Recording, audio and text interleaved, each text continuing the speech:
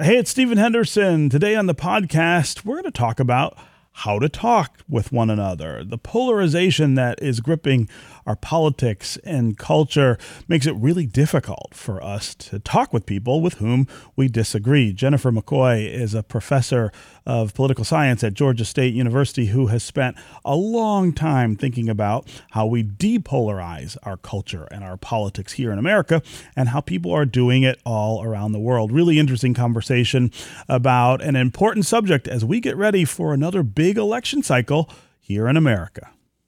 Professor McCoy, welcome to Detroit Today. Thank you. I'm delighted to be here with you.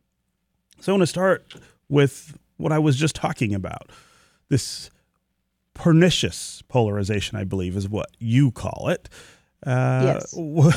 How did we get here?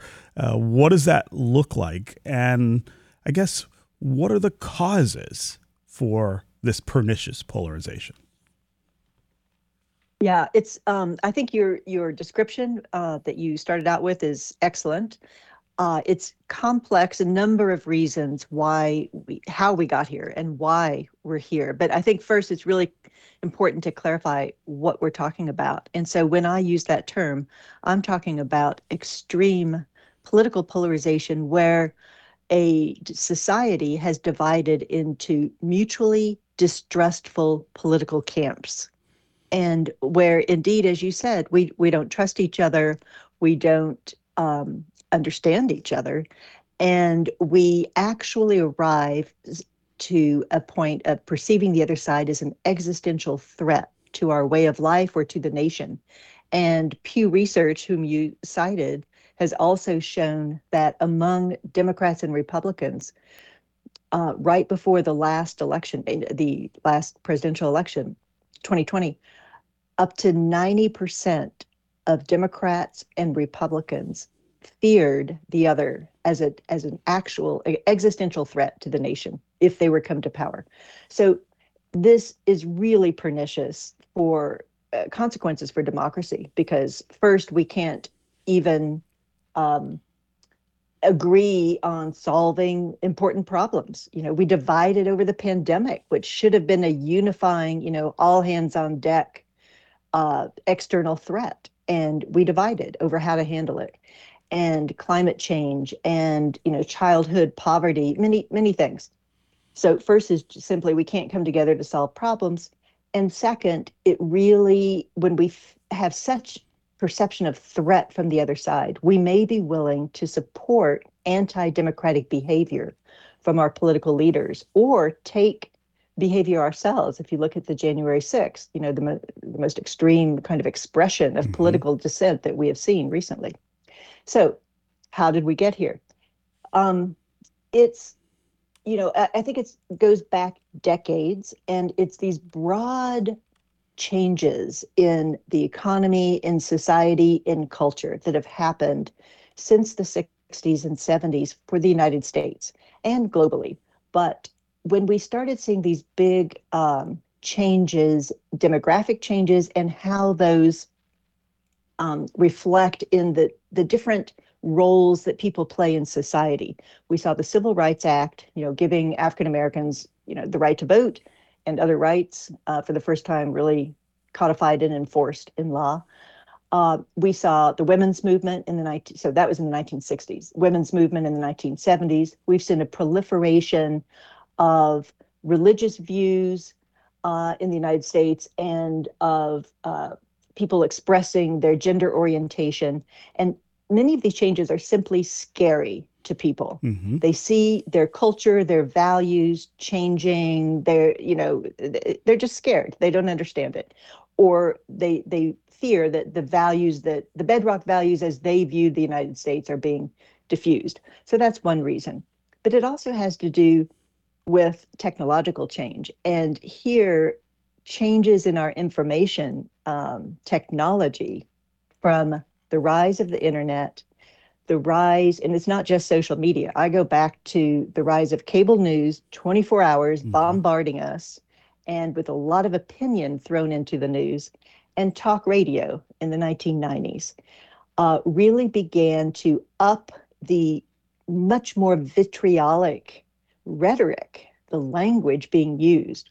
And that was mirrored by a similar uprise in the 1990s, particularly an actual strategy carried out by Newt Gingrich when he took over as Republican Speaker of the House of Representatives in Washington.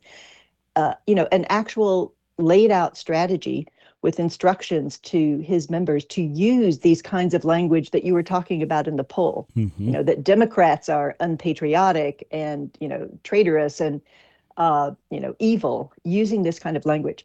So when people hear their media representatives and political leaders demonizing the other side, then they take that in and they think there must be something behind that. So it isn't just the citizens on the ground. And in fact, the citizens, the voters, are not so divided on actual issues. They're divided on how they view the other political party and its supporters.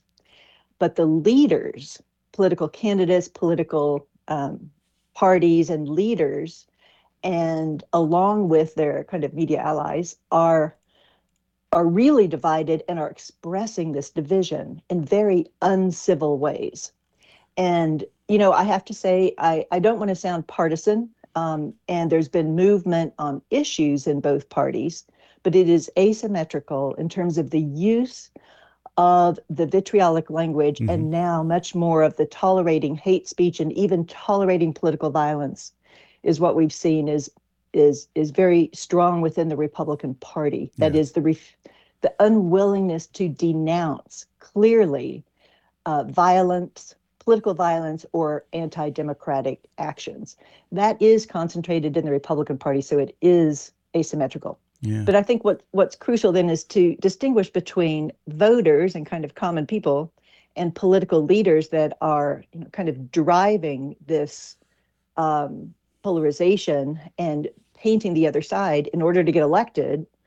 Both parties talk about the threat from the other side if the other side is to be elected, and the voters kind of follow along, and they're already anxious and suspicious and distrustful, and it just gets exacerbated. And this has been building up over the last 3 decades. Yeah.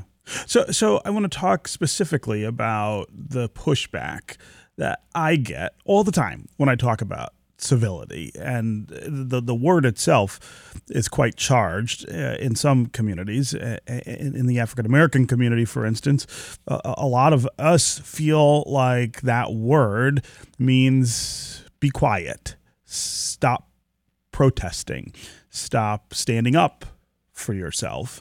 But even in a broader sense than that, and the problematic kind of context of the word, you have a lot of people who say the other side, conservatives, for instance, don't see me as a human being. If I'm a member of the LGBTQ community, for instance, I think it's reasonable to say that conservatives don't want people in that category to have equal rights or to just exist. African Americans, of course, we fear the loss of the rights that we've gained over the last 50 years because of the changes that you were talking about. And conservatives seem to lean into that and say, yeah, no, we don't think you should have those rights in quite the same way that you do now. Women, I think, feel that same threat. And so what's the reason then to not frame this as an all or nothing kind of debate? In other words, it's not just that we're talking about these things, but that there are consequences for the resolution of those discussions that threaten the dignity, the human existence of people on one side. What's your answer to that? What is the reason, if that's how you feel, to engage in civil dialogue rather than spirited protest? Yes, a couple of things.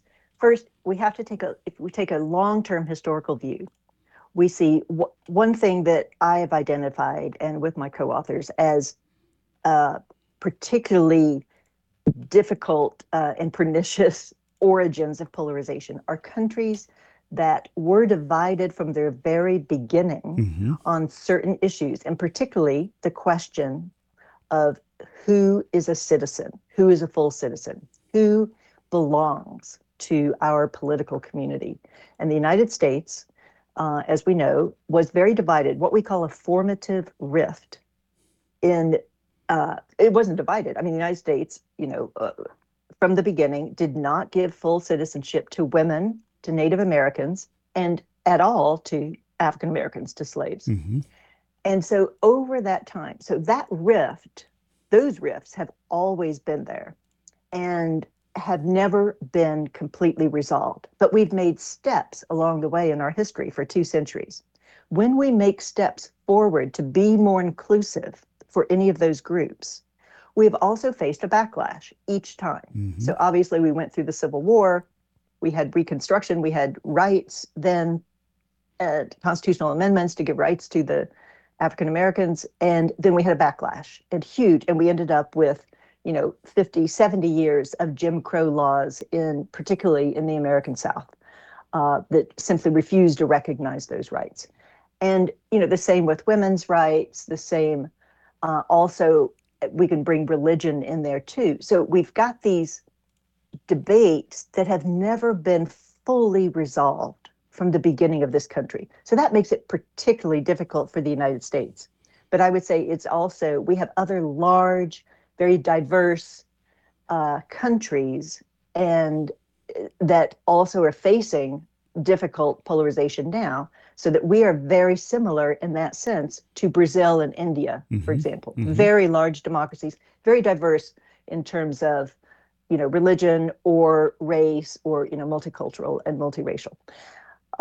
So we expect that every time there's progress, there's a backlash. That's kind of how history and progress works. And so I wouldn't despair to say that because we're seeing a backlash now, that doesn't mean that's a good time, and crisis is a good time for change, for reform. And so to answer your friends, yes, we need to fight for reform. The question is, how do we fight? The reason why people are feeling unrecognized, denigrated, dehumanized by others is because those others really do not understand and are afraid. And if we can have more communication and the kind of exercise that you're trying to do, and other groups like Braver Angels and other groups are trying to do this, the civil dialogue, that's going to help the communication and the understanding and help to move away from that dehumanization. As people become more reassured, oh, this LGBT person or this African American or this Muslim person is really not so different from me after all, is really not so threatening. So that's one key. But in terms of standing up for values, for ideas, for principles of rights, of democracy, that's absolutely critical. We cannot stay silent and we cannot stay complacent. So when I say, so we have to distinguish, there's a difference between civility and consensus. Yes. So consensus means we agree on everything. No democracy has that. We're never going to agree on all the issues. What we do need to agree on are the basic rules of the game, the basic framework, which is going to include how we choose our representatives that are going to be making decisions and governing and deciding on issues. So the basic rules of democracy, we need to have an agreement on that in society, on the rules of the game. And then they can duke it out on what the actual issues and policies are. We have lost that. We have lost that basic agreement on how our elections function and whether they actually function at all. Yeah. So that's we're at a critical moment in American democracy because of that. Yeah. Yeah. And we have to agree on what political scientists call tolerance. That means respecting that every citizen, every member of the community see, this is the problem. We haven't even agreed that everyone living here is a member of the community. Right. So that's the first problem. But we have to agree on the principle that one, everyone, the inclusion of everyone, and that everyone should have, equal rights and respect as an equal citizen. And then we engage in, and their rights to protest and whatever, pursue, advocate for the policies they want, but to do so in a respectful way that respects them as a legitimate opponent, a legitimate opposition, not an illegitimate or an unpatriotic one. That's the problem. They're being now people are seeing, one side or the other painted as unpatriotic, as illegitimate opposition. And as I said, there is an asymmetry in this. It is more from the Republican Party, I'm very sorry to say, but sure. It's kind of objectively measured. But so that's absolutely critical. So fighting for values and ideas is extremely important, but not doing it, not reciprocating the demonizing, dehumanizing kinds of language or labels on the opponents. Simply saying, here are the things we have to fight for, including my own rights and, dignity as a fellow citizen. Yes. I am fighting for that. Yeah. But not reciprocating that pernicious, polarizing kind of strategy. Yeah. We're going to take a quick break. And when we come back, we're going to continue this really great conversation with Jennifer McCoy about polarization and how we talk to each other, how we do that a little better than we are doing right now. Also going to get going with you on the phones and on social. Mike in Chesterfield, Madeline in Mount Clemens. You'll be up next. We'll be right back with more Detroit Today.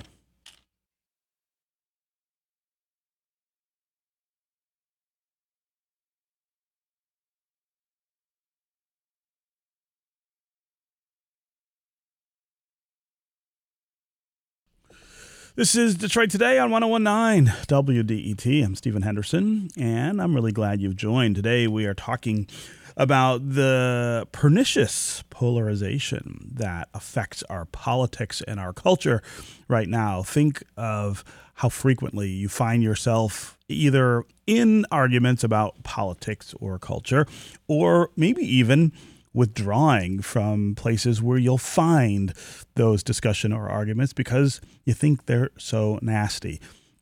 This is something that is afflicting so many Americans right now because our politics are so divided, but also because we haven't really learned to sort through issues together, to be able to talk to one another about our differences without resorting to the nastiness or, in some cases, even the violence that we see on a national level. Jennifer McCoy is with us. She is a professor of political science at Georgia State University and a non-resident scholar at the Carnegie Endowment for International Peace. She has spent a long time thinking and writing about polarization in this country and others, talking about ways that we could do it differently. In a little bit, we're going to be joined by Nolan Finley, who is a conservative and the editorial page editor of the Detroit News. He and I are co-founders of the Great Lakes Civility Project, which is our effort to get people to talk to one another, get to know one another a little better, not to back down from what we believe or who we are, but to be able to see that when we do talk to each other, when we listen to each other, when we drop assumptions about one another, there is a way to be able to function together. It doesn't mean that we will all get what we want or win all the time. It doesn't also mean that we'll lose all the time. It just means that we're able to respect each other enough to have the conversation about those differences. Jennifer, before we get to our callers, and we've got a number of people already queued up, you were talking earlier about the similarities between America and our divided politics and other democracies, specifically Brazil and India. I think that's a really important set of examples, and I want to give you just a little time to talk about the things that you see that they are able to do or not able to do in those countries that we ought to be taking our cues from.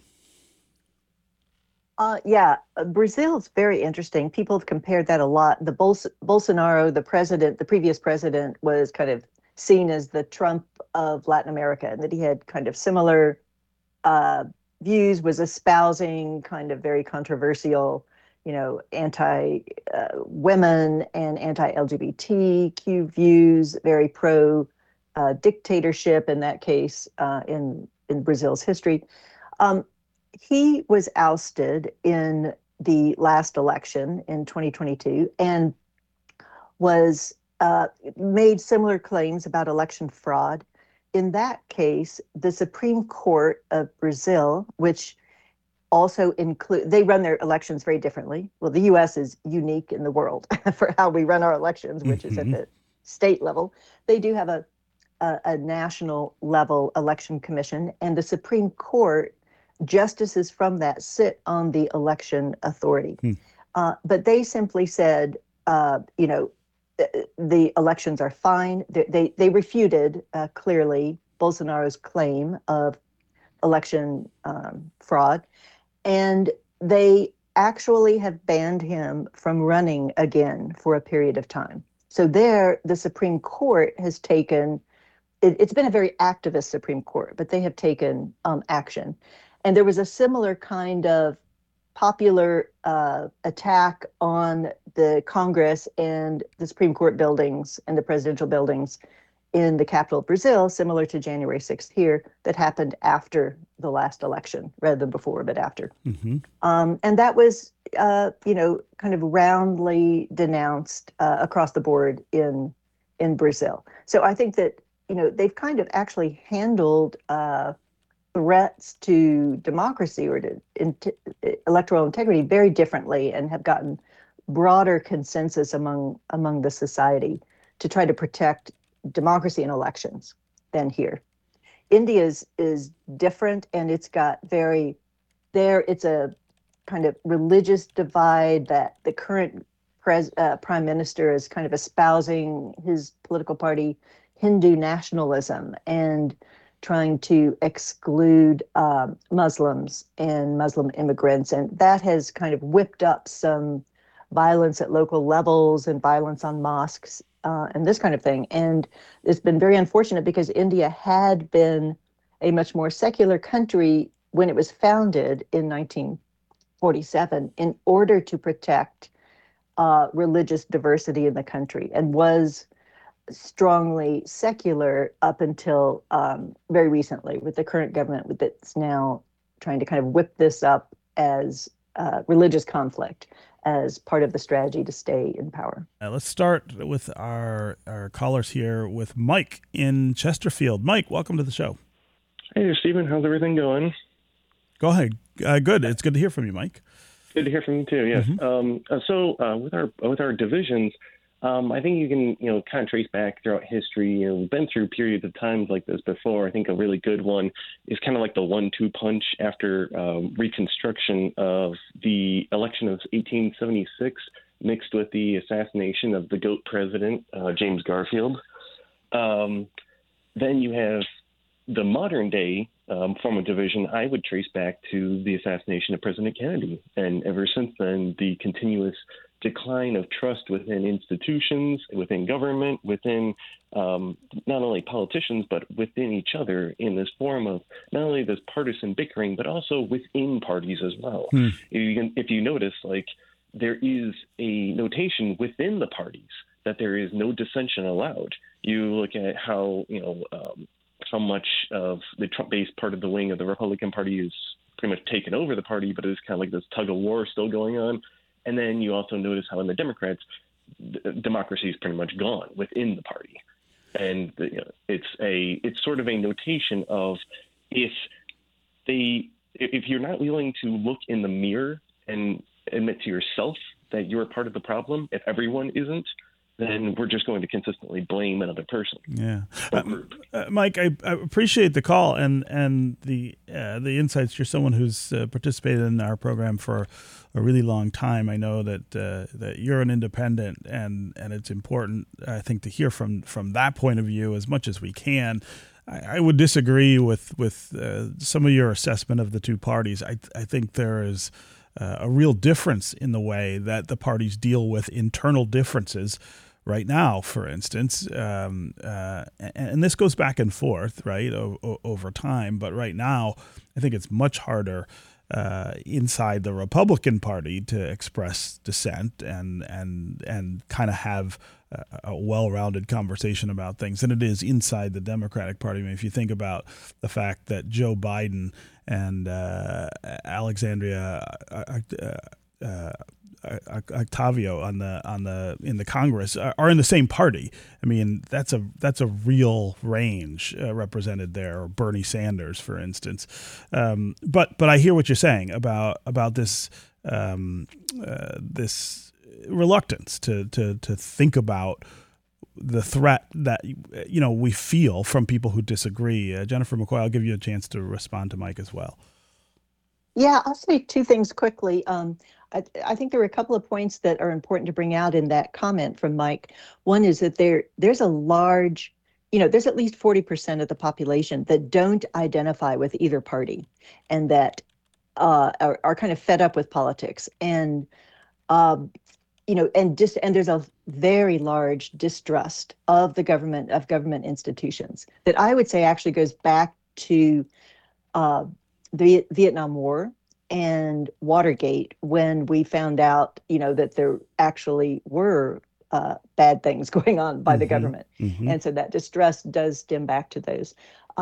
But bringing back trust in government is very critical. And right now, of course, that's one of our points of polarization, is that, those who are out of power are saying, don't trust the government, and some are going further, and particularly, former President Trump is saying, don't trust the FBI, don't trust, basically the government at all, and so we have that. The second point is the divisions within the parties. That's absolutely right. The parties are divided internally, but they always have been. What's different today than back in the 50s, 60s, 70s is that the parties then were divided, but they were divided in different ways, so that Republicans had both conservatives and more liberal people, mm-hmm. that the different factions could actually make a coalition with the divisions in the Democrats. So the Democrats had the very conservative Southern Democrats, who also were opposed to the Civil Rights Act, and then they had the more liberal or progressive Democrats. And so they could make cross-party coalitions on different types of issues. Mm-hmm. After the Civil Rights Act, the Republican Party made a bid for Southerners who were, anxious about the civil rights, and successfully brought them into the Republican Party, brought a lot of Southerners in, along with evangelicals. Ronald Reagan made a bid for bringing evangelical Christians into the Republican Party, so that today, you've seen this huge shift in the South, completely turned over from one-party machine Democratic states to basically one-party Republican states now. And so, but with our polarization between the parties, it means that there are no coalitions that can cross over.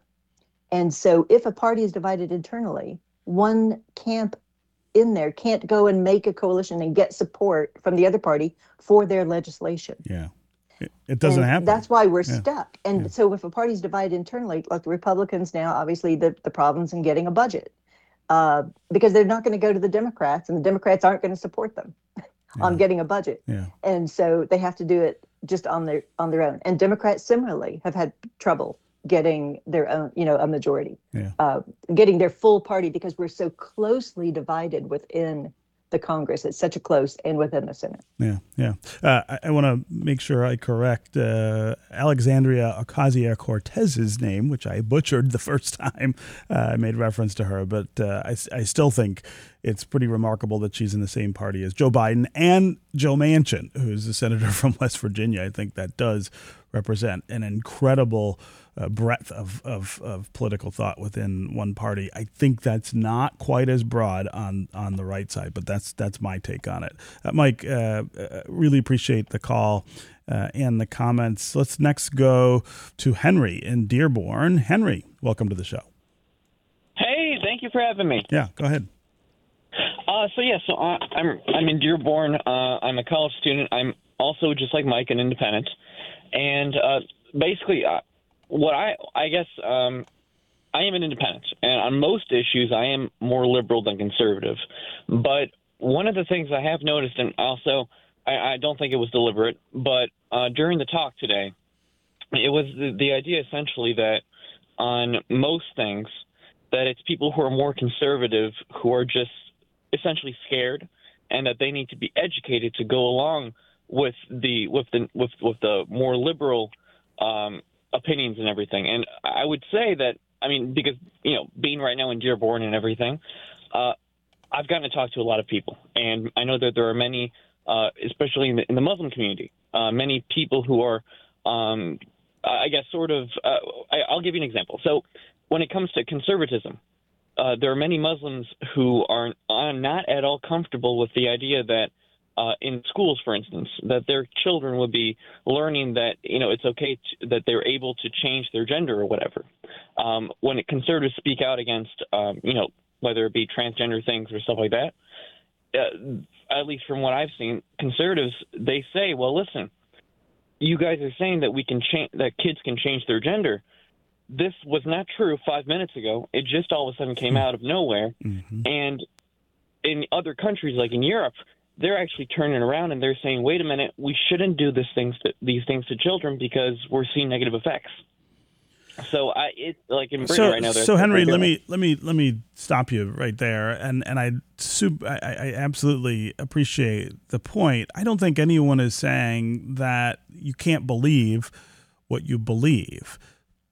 No one's telling conservatives that they have to believe themselves anything about gender or sexual orientation or anything like that. I think the point that we were trying to make and that our guest was trying to make is that you do have to have respect for what other people decide to do with their own lives, and you have to respect their humanity no matter what choice they're making. And so what we see in the culture right now is one side, and it's not everybody on that side, of course, but many conservatives who want to deny members of the LGBTQ community their rightful place in society, to be able to make the same choices that everybody else does, to be able to enjoy all the same rights that everybody else does.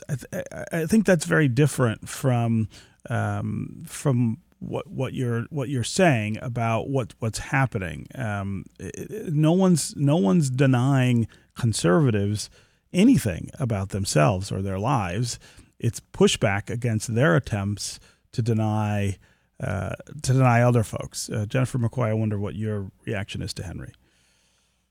Yeah, I think that's absolutely right. But it's also that if we look broadly at societal change, societies do change culturally over time. It's usually a broad, slow change. And if we just look at gay rights, for example, 1950s, 60s, 70s, people were not coming out at all. It was just taboo. They wouldn't be accepted. Mm-hmm.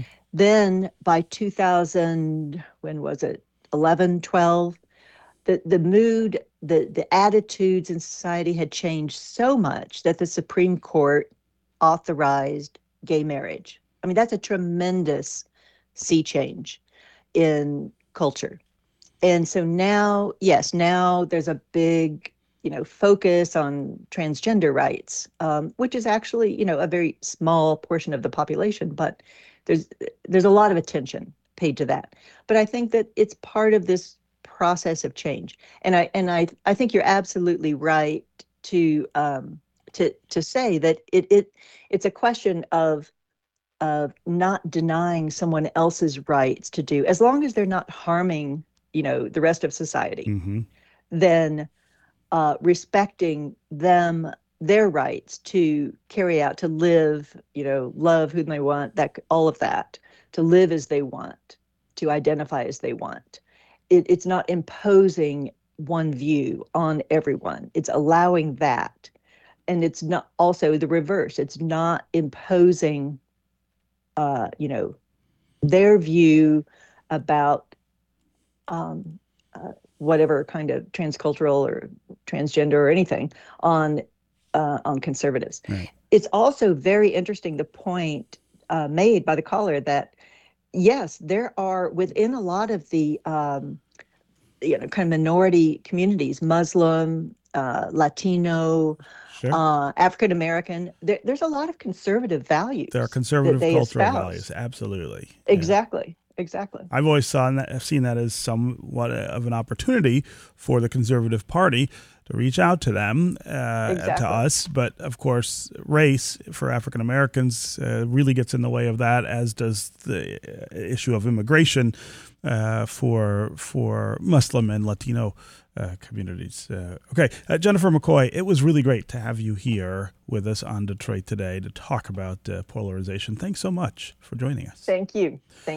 When we come back, Nolan Finley, the editorial page editor of the Detroit News, is going to join to talk about the effort that he and I are making to try to figure out how to get more people to talk with one another, to talk across political divides. We'll also continue to hear from you on the phones and on social. Stay where you are. We'll be right back with more Detroit Today.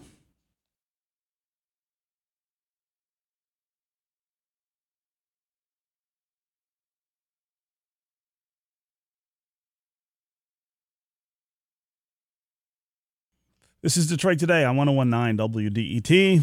I'm Stephen Henderson, and thanks for joining us. Practice what you preach. It's something I say all the time. Don't go around talking about something if you're not willing to do it. We've been talking about civil conversation and depolarization here on Detroit Today, and I want to welcome somebody that I am trying to practice that with. Nolan Finley is the editorial page editor of the Detroit News. He's a conservative, and he and I are the co-founders of the Great Lakes Civility Project, which is an attempt to get more people, to learn how to listen to each other, to learn to talk together, and to learn that they don't have to back away from what they believe in order to have meaningful exchanges with people with whom they disagree. This year, we are doing an event at Henry Ford College for civility. It is on Wednesday, September 27th. That is this Wednesday.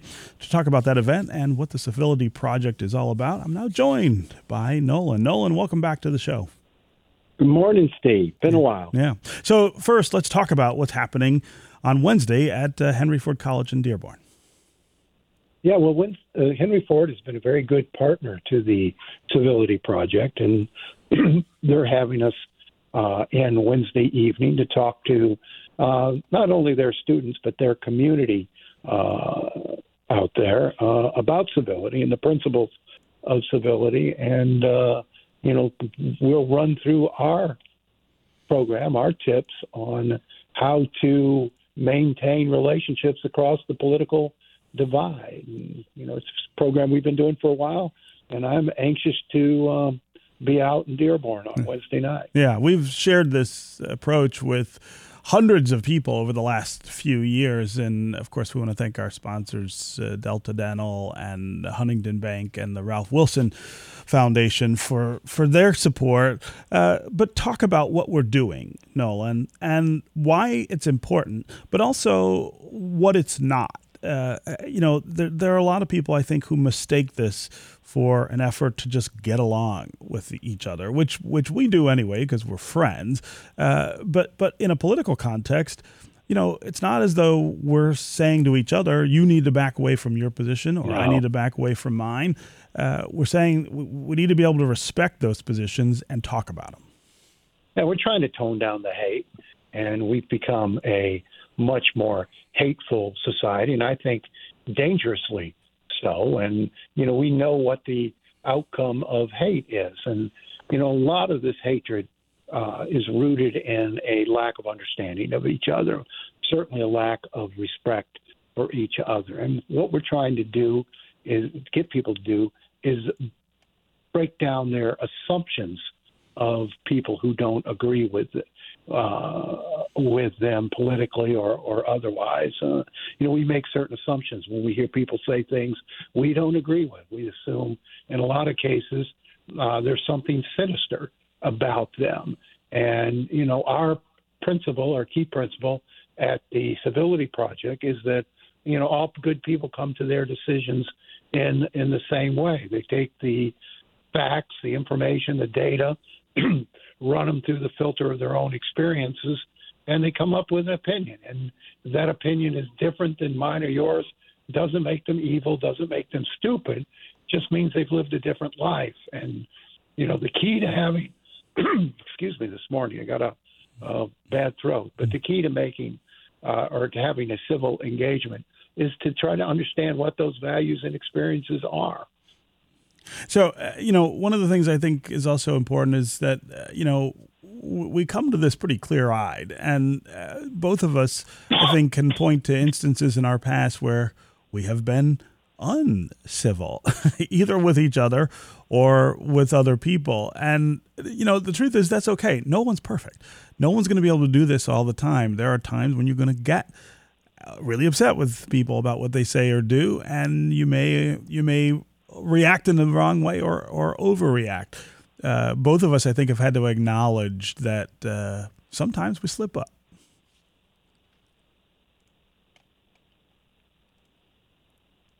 Are you there, Nolan?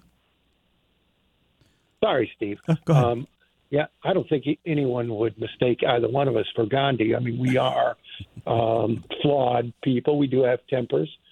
We do sometimes. I think both of us say things we wish we hadn't said. But we're also mindful of, with each other at least, of the line and lines we don't cross in order to maintain a civil. We want to take Jimmy in Birmingham. Jimmy, we've got only about a minute left, but wanted to get you in here. Oh, cool. Thanks, Stephen. So I guess one overarching thought is it's really hard to have good discourse when the foundation of our truths vary, right? So if we can't come together on what's true, I mean, it's nearly impossible to then have a constructive conversation. And so I throw that out as bad news, but then I'll throw out what I kind of do in the face of that. And this kind of comes more natural. I guess I'm a professional consultant. So, and my partner happens to be a mental health therapist. And so I approach those opportunities with a mindset of seeking to understand before seeking to be understood. Yeah. And I think that is so hard in this world of social media when all social media is there to do is to seek to be understood. Yeah. And it doesn't exercise the muscle of seeking to understand. Jimmy, I don't want to cut you off, but we're going to run out of time. That is a great point. I'm glad you called to make it. Nolan, I want to thank you for being here. What Jimmy's saying, though, is absolutely right. Seek to understand before insisting that you're understood. That really is a great summary of what we're trying to do at the Great Lakes Civility Project. That's it for the Detroit Today podcast. You like this show, you get a lot out of it, you ought to be sharing it. Share it with your friends and your neighbors, your relative, anyone you think would enjoy it and would add to this community that we're building here. Detroit Today is produced by Sam Corey and Nick Austin. Our technical director and engineer is Matthew Trevethan. Our podcast is edited by Jack Philbrandt. Detroit Today's music is created by Sam Bobian and Will Sessions. We'll see you next time on the Detroit Today podcast.